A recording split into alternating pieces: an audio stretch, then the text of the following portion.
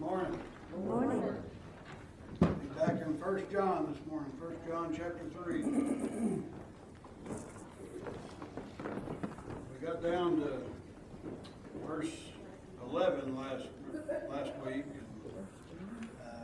That's actually where we're going to start. I stopped at a really bad, odd place.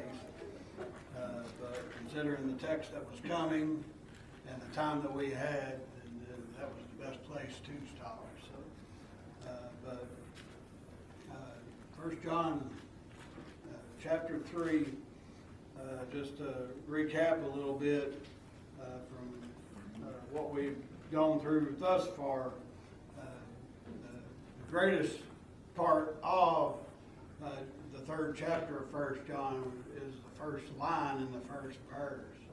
It says, "Behold, what manner of love the Father hath bestowed upon us." And that's my favorite line out of this particular chapter. And it goes on to say that we should be called the sons of God. And that kind of caps really the entire chapter that we're talking about. But we'll pick up once again in verse 11. I know we kind of sort of covered that last week, but we'll read it again.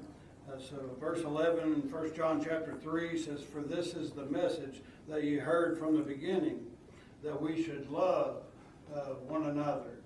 So this is John once again re-emphasizing to his audience, to the hearers and readers of this letter that's going out to not just one congregation, but it was a common practice in this time that the letters that would come to the church, just like Paul wrote one letter to the churches in Galatia.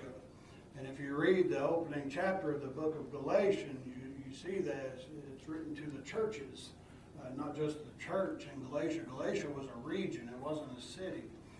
It was an entire region.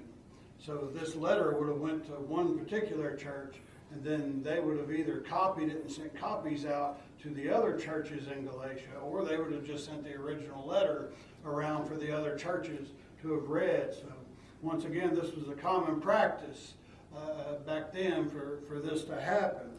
But he says, "This is the message that you heard from the beginning, that we should love one another."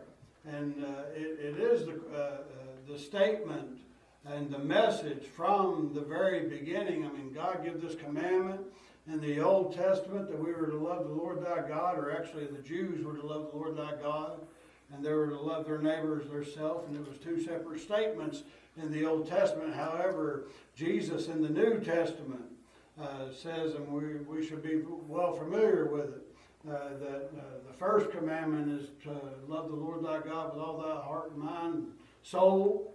And he says, and the second is like unto it. In other words, it's just like it. Jesus wasn't saying one was more important than the other. He was tying the two of them together. If we love God, we will love our neighbor. And that's why Jesus tied those two together when he said, "Love thy neighbor as thyself." So John says, this is the message you've heard from the beginning, that we should love one another.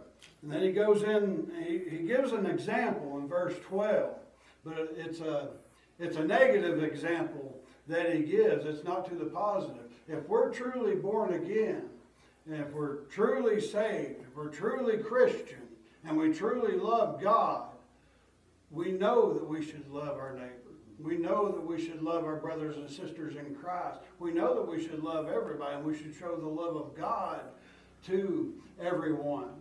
And I think that John, me personally, I think that John took that into consideration when he gave this example, because it's a negative example that he gives.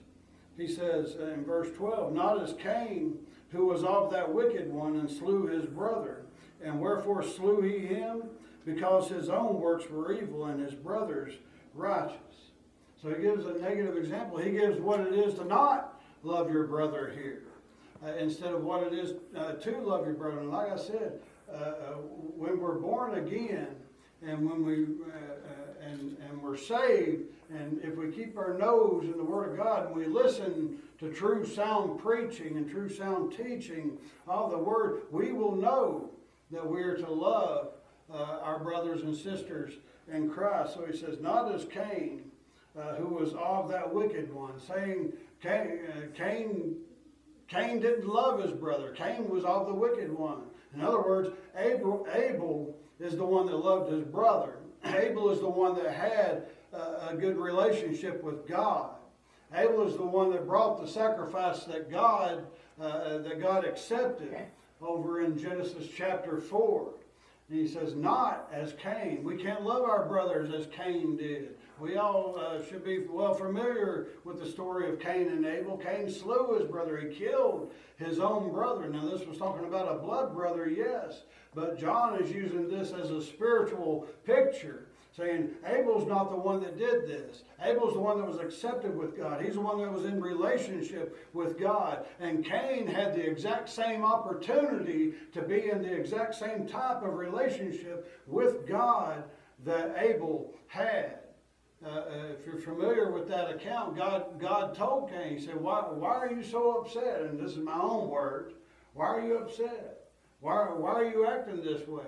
He says, if you bring the right sacrifice, you'll be accepted with me. I said, that's my words. Saying basically what God was saying there to Cain. He says, if you do it not, sin lieth at the door. Amen. In other words, if you do what's right, and me personally, and the Bible backs it up in the book of Hebrews, it was the faith that Abel had. It was the faith in God is why his sacrifice was accepted. Had nothing to do with one coming from the ground and one being of blood or anything like that. The book of Hebrews plainly tells us it was the faith, it was the differences in faith, it was the contrast in faith between Abel's faith and Cain's faith, while one was accepted and while one was not. I've seen all kinds of theological debates over why Abel's was accepted and why Cain's wasn't. The Bible tells us why it wasn't. It was by faith, according to the book of Hebrews, that Abel made his sacrifice unto God.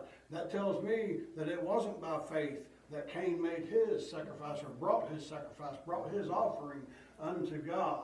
So there's no reason to debate it when the Bible plainly tells us what it is. But not as Cain, who was of that wicked one, and slew his brother. And wherefore slew he him? Because his own works were evil, and his brother's righteous. His own works, Cain's own works, were evil. Why were they evil? The Bible tells us right here in the same verse, because he was of that wicked one.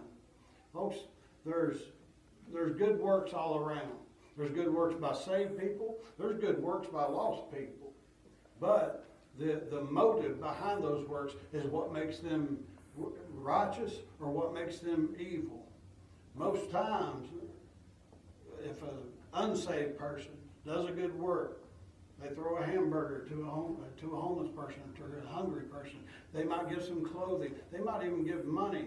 But why are they doing that? They're doing it for their own pat on their back. They're not doing it to glorify God. Amen. We do it as saved people, not to get an attaboy or an attagirl. That's right. Not to do it that man glorifies us. We do it that God not be glorified. Amen. We do it to glorify Jesus Christ. We do it, yes, because it's commanded in Scripture.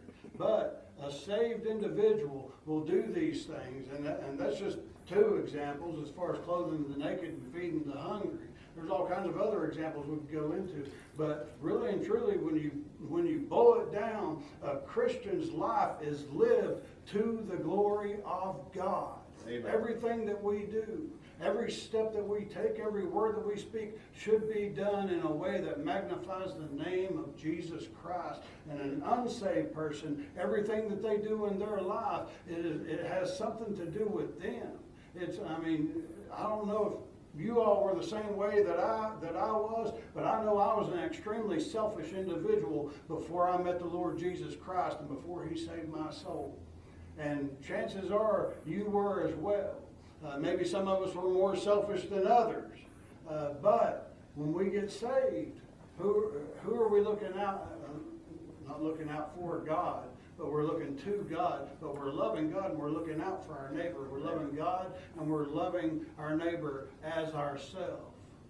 And we're living our lives to God. And we're living our lives not to please ourselves and not to please our flesh, not to please our own desires. We're living our lives to please God. And what pleases God? Doing for our neighbors. Worshiping God and loving our neighbors. That's what pleases God. Amen. I mean, in a very small, confined nutshell, that's what pleases God. We could broaden that out quite a bit, but we won't this morning.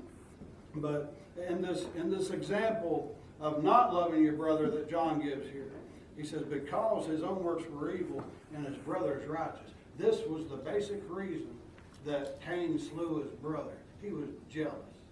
He was jealous that God had accepted Abel's sacrifice and not accepted his own, because his works were evil and his brothers were righteous. And this is what caused the murder of Abel over in Genesis chapter 4. Verse 13, marvel not, my brethren, if the world hates you.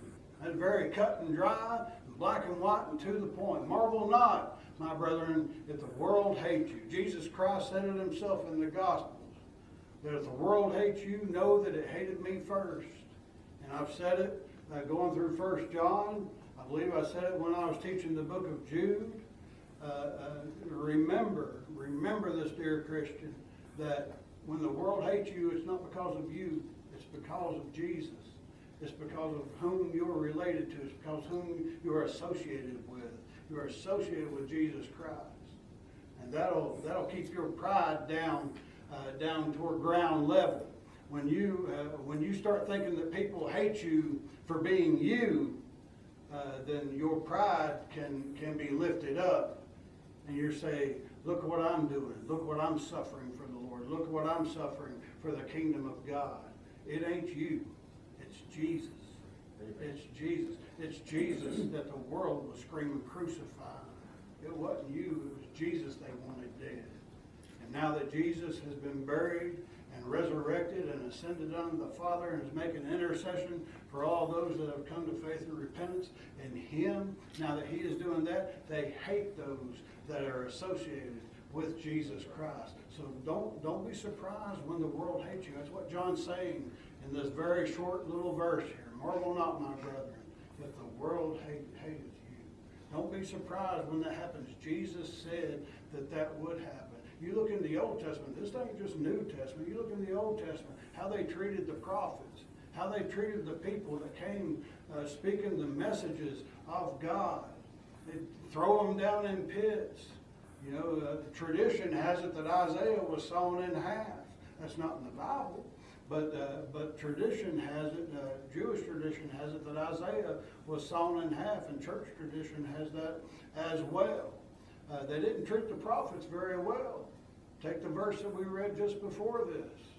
The one that had a righteous relationship with God, he was not treated well by the world, by the one that was of that wicked one, by the one whose works were evil. He wasn't treated well by that. So we don't need to be surprised when the world looks down on us and when the world makes fun of us and the world comes against us. Marvel not when that happens. God said it would be that way. Christ said it would be that way. Verse 14, we know that we have passed from death unto life because we love the brethren. He that loveth not his brother abideth in death. This is one of the assurances that we can have of salvation. I assume that everybody in here is like me. I'll be honest, I don't feel saved all the time. I know that I am. I have that kind of assurance, but I don't feel that way all the time. And if you're honest with yourself, you probably don't feel saved all the time either. But praise God, it ain't based on what I feel. It ain't based on how close I feel to God. Yes, sure, in my Christian walk, sometimes I felt a whole lot closer to God than I do at other times.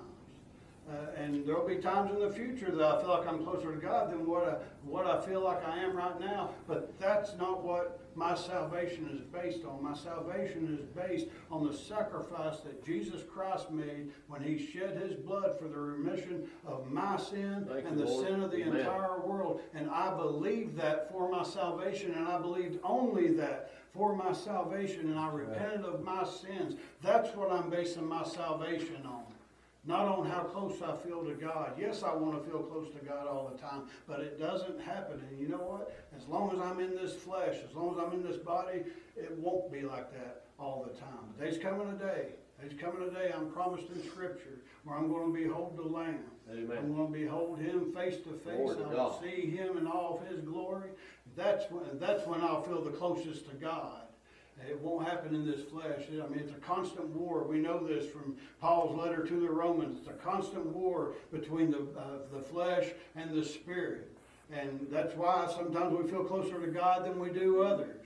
Is because that war is raging in your flesh. It's raging in your body and your mind.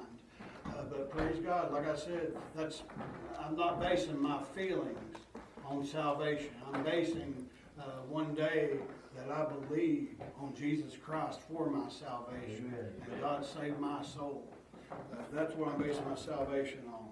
So we know that we have passed from death unto life because we love the brethren. If you love the brethren, I've said this many times, if you love the brethren, you're naturally going to want to be where the brethren are at. You're going to want fellowship with the brethren. Now, does that mean we have to visit every church around? Does that mean we have to go to every function that every church has? Absolutely not. That's not what that means. I mean, if you're involved in a local assembly, you want to be with that local assembly. And, you know, I know, and everybody in here knows, sometimes things happen that you can't assemble with the brethren. But that doesn't mean that you don't want to. You don't want to assemble with the brethren. If you love people, I love my wife. I like to be at home with my wife. I like to be with my wife. If I never wanted to be with her, could I truly say that I loved her? It'd be awfully hard to do, would it not? So, and I'm not just saying that because she's sitting in here with us. But if you love the brethren, you're going to want to be with the brethren. You're going to want to listen to the brethren. You're going to want to help the brethren. But you're going to want to be wherever the brethren are at. And folks, Amen. Before I was saved, church was the last place I wanted to be. I didn't want to be at church. I didn't want to be around a bunch of Christians. I didn't want to hear about the Bible. I didn't want to hear about God. I didn't want to hear about Jesus or the gospel or any of these other things. Me both, but since I've been saved, Amen. That's changed. And that's an assurance that I have, that I am indeed saved. I know I've passed from death unto life because I love the brethren. And not only that I love the brethren, but, you know, we could take a little side note there, a little marginal note, or put it in parentheses, whatever you want to do. I love the things that the brethren love. Now, some of the brethren love football. I don't. But if they love God, if they love Jesus, if they love the songs of God, if they love the hymns that we sing, if they love to hear about the blood, they love to hear about the gospel, they love to hear about forgiveness of sin, they love to hear about salvation. I love to hear about those things, and I like to talk about those things. I don't necessarily like to talk about the life that I had before in a bragging way, but I will tell people, hey, I was a sinner, but God saved my soul. I was a sinner, but while I was yet a sinner, Christ died for me. Christ died for the ungodly. That was you and that was me. He died for us. Those of us that had no desire to have a relationship whatsoever with Him. Like I said before I was saved, no desire to be in church. No desire to be around God's people. But since I've been saved, ain't no better place to be besides around God's people, talking about God and the goodness of God and the mercy of God, the grace of God and the patience of God, the long suffering of God, all these things. And these are the things that the brethren love, and therefore they're the things that I love. And we have a like faith. We have something in common that we can talk about. So we know we've passed from death unto life because we love the brethren. He that loveth not his brother abideth in death. We've gone through the positive part of that verse. He that loveth not his brother abideth in death. And I said last week, yes, I agree with the statement that context is everything when you're reading the Bible, and that tenses come in a close second. If you pay attention to the tense of that, he that loveth not his brother abideth in death. He that loveth is present perfect tense. Not his brother abideth is in present perfect tense. If you don't constantly love your brother, then you're constantly abiding in death, is what that verse is saying in the present perfect tense as it's written in. If you don't constantly love your brother, he that loveth not his brother abideth in death. Now, this is where it gets a little sticky. Because I love the brethren, and I just said, if I love the brethren, I want to be where the brethren are at, and that's true. There's some preachers I don't particularly care to listen to. Does that mean they're not saved? Does that mean they're not called to preach? No, that's not the case at all. A lot of it's just personal preference. And, the Bible doesn't speak against me having a personal preference. The Bible speaks against me hating my brother. If they're a true blue brother in Christ, or true blue sister in Christ, whatever the case is, then I should love them. That doesn't mean that I have to agree with them. Doesn't mean I have to sit and listen to them. Doesn't mean that I can't reach up and turn the radio off if they come on. Doesn't mean any of those things. And you know what? There's people, I'm sure, out there that say the same thing about me. I love Spencer, but I can't stand to hear the man preach. I love Spencer, but I don't much like his teaching. But I love him as a brother in Christ. I feel the same way about a lot of people. I've had people, it's gotten back around to me that I should hang up preaching or just stick with teaching, and it's got back to me vice versa. I should stick with preaching and hang up teaching. I don't really care what those people think. I don't really care where that come from. Although I know the sources of a couple of them, it doesn't bother me. And you know what? I don't exclude myself from meetings where I know those people are going to be. If I know there's going to be a revival and I know so-and-so is going to be there, I don't say, well, I just can't go, because they're going to be there. There's a lot of Christians, I'm talking about true blue Christians, that'll say, well, if I go, I'll just hinder the Spirit. No, you just don't want to go, if that's the case. You can't let stuff like that keep you from wanting to assemble with the brethren. You can't. Let that stuff keep you from that. Verse 15, whosoever hateth his brother is a murderer. My goodness, is a murderer. Whosoever hateth his brother is a murderer, and you know that no murderer hath eternal life abiding in him. No murderer hath eternal life abiding in him. That's a huge statement that John makes there. Now, he's not, of course, talking about physically taking someone's life here, although that's the example that he gives a couple of verses before this with Cain and Abel, and Cain slaying his brother. That's the example that he gives. But he's saying in this verse, he says, whosoever hateth his brother is a murderer. In other words, if you hate your brother, you're no better than what Cain was. That's the context that we're in here. Is Cain? Is the continued context of Cain and Abel. It says, "Whosoever hateth his brother is a murderer." You're no better than Cain is. You're killing him for many of the same reasons. Cain killed Abel because of jealousy. Cain killed Abel because he was of that wicked one, because his own works were evil and Abel's were righteous. He's saying, if you hate your brother, you hate him, and you're a murderer, and you're a murderer for the same reasons that Cain was, because your own works are evil, because you're of that wicked one. We can't hate our brother. We cannot hate our brother and be a child of God. You know that no murderer hath eternal life abiding in him. Now, back to tenses again. I'll say it again. I hate turning Sunday school into an English lesson, but it's important.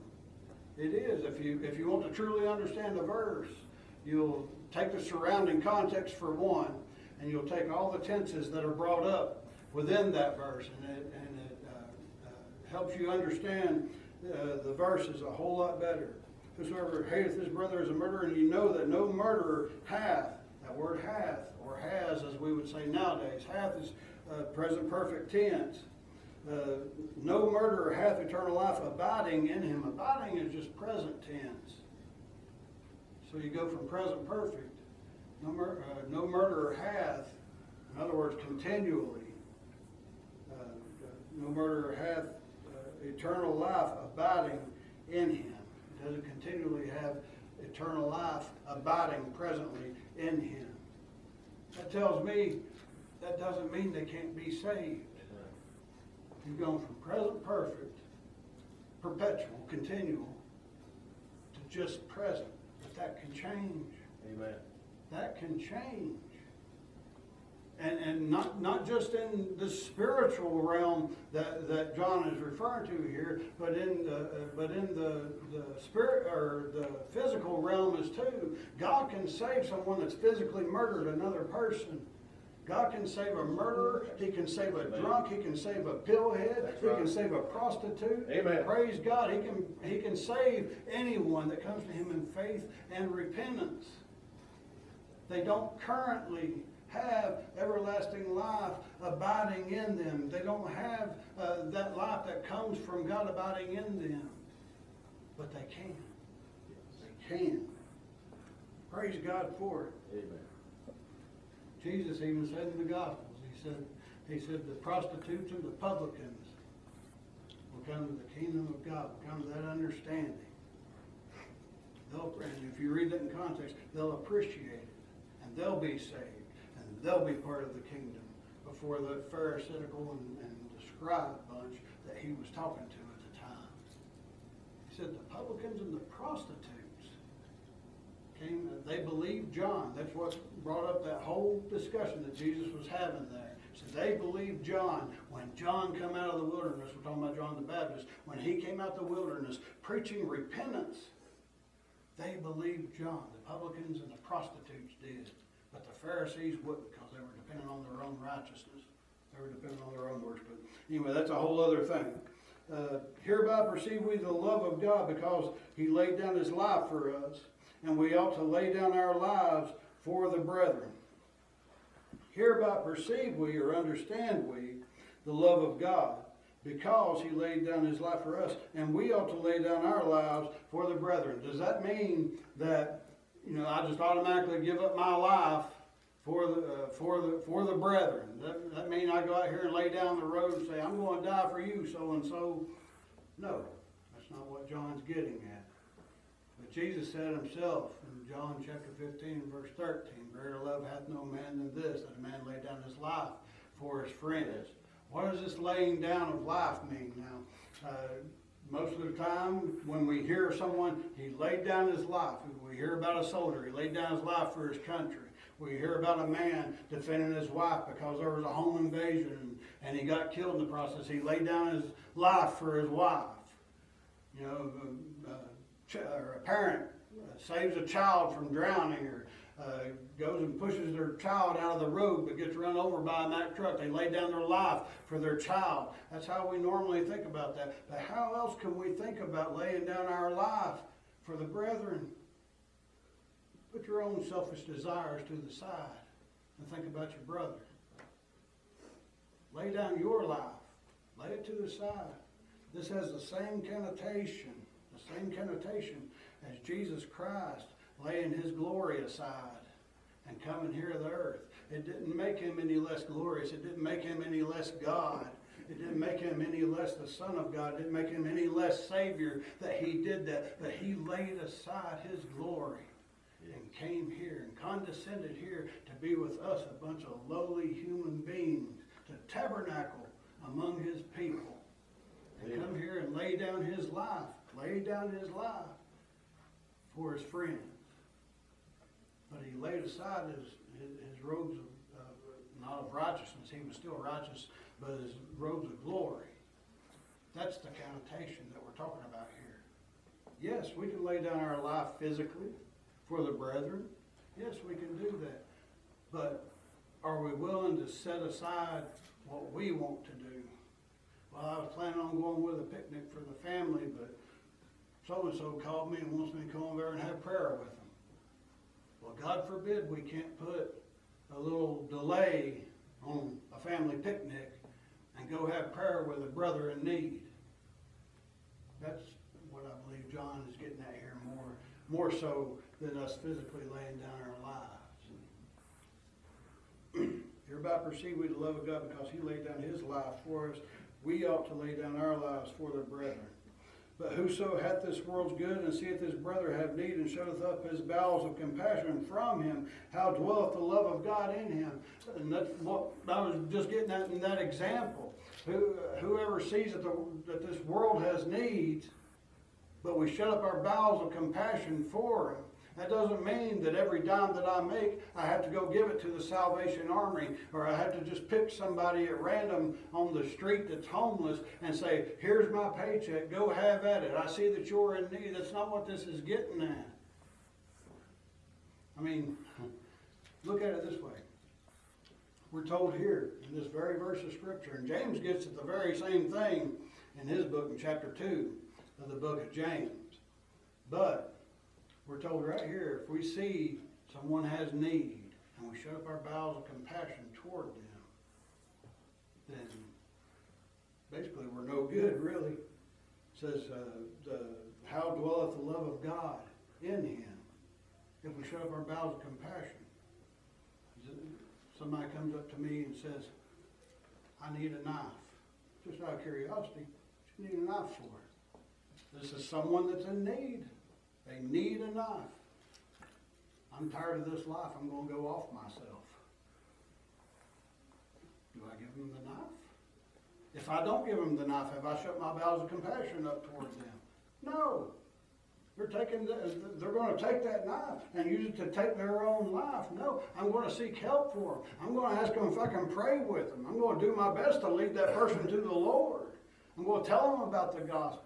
I'm going to tell them, yes, this life stinks sometimes, and yes, it gets hard, and yes, we drag our feet and we drag our anchor through the mud. But there's a day coming to God's people, to those whom he has saved, to those whom Jesus Christ has saved with his precious blood. There's a day coming that it won't be like this anymore. And I'm going to tell them about the gospel. I'm going to tell them, hey, you're a sinner, but God loves you, and God sent his son that you can have life and that you can have it more abundantly. But no, I'm going to shut up my bowels of compassion because there's not going to be any compassion there to begin with. I'm not going to give them my knife so that they can go off themselves. And that is not going against this scripture. Amen. And there's people out there that would actually argue that with you.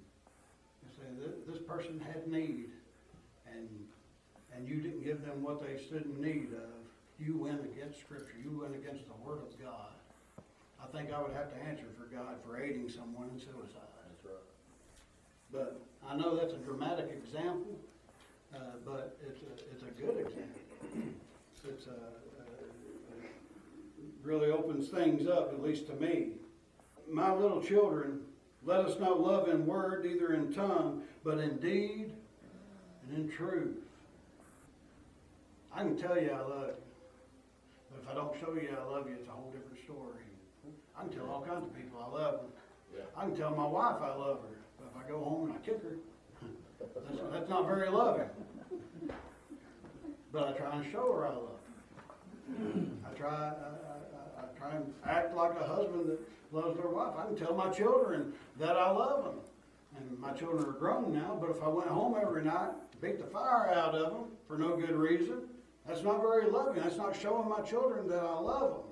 Now there's a difference between correcting a child and just beating a child to be beaten. But y'all get my point. Y'all get what I'm saying. Now, my little children, let us not love in word, neither in tongue, but in deed and in truth. We've got just a couple more minutes I'm going to spend here. In deed and in truth, we show people that we love them. We not only say it to people, but we show them. And that doesn't mean we have to go out and buy them gifts. A lot of people confuse that. I mean, you take into consideration, there's 4 Greek words that mean love. 4 different Greek words. There's 3 of them that's used in the New Testament. One of them is an eros. You'll never find that in the New Testament in the Greek. That's where we get our word erotic from, eros. And that's exactly what it means. It's talking about a sexual type of love. That word is not used in the New Testament. Hysteria, that one is used. That's a general love that we have. Philia, which is where we get the word Philadelphia, where we get the city name Philadelphia, the city of brotherly love. That's exactly what it's talking about. It's talking about a family type of love. And then you've got agape, which is talking about a love where you would lay down your life for someone. That's the love of God, is agape love. Now, there is a difference between general love and family love. I mean, I love my wife, but I can promise you, I don't love my brothers and my mother the same way that I love my wife. And my sons, I know that they love me, but they don't love me the same way that they love their wives. My oldest boy, who has my only grandchild, he doesn't love his grandchild the same way that he loves me, but I know that he loves me. There's different types of love brought up in the scriptures. I said there's 3 of 4 Greek words that are used. But the most important that we find is agape love. And that's the love of God. That's the one that John is talking about here. The one that is willing to lay aside our own desires and our own wants, and maybe even our own physical life for the brethren. It says, my little children, let us not love in word, neither in tongue, but in deed and in truth. It's fine to tell people that we love them. And we should tell people that we love them. I should tell people that more often than what I do. But what's more important than telling someone you love them is showing someone they love them. Showing and proving to them that you love them. And I'm going to stop right there. We've got 5 minutes before the bell dings. Anybody got any questions or comments? Anything at all? God bless you. I appreciate it.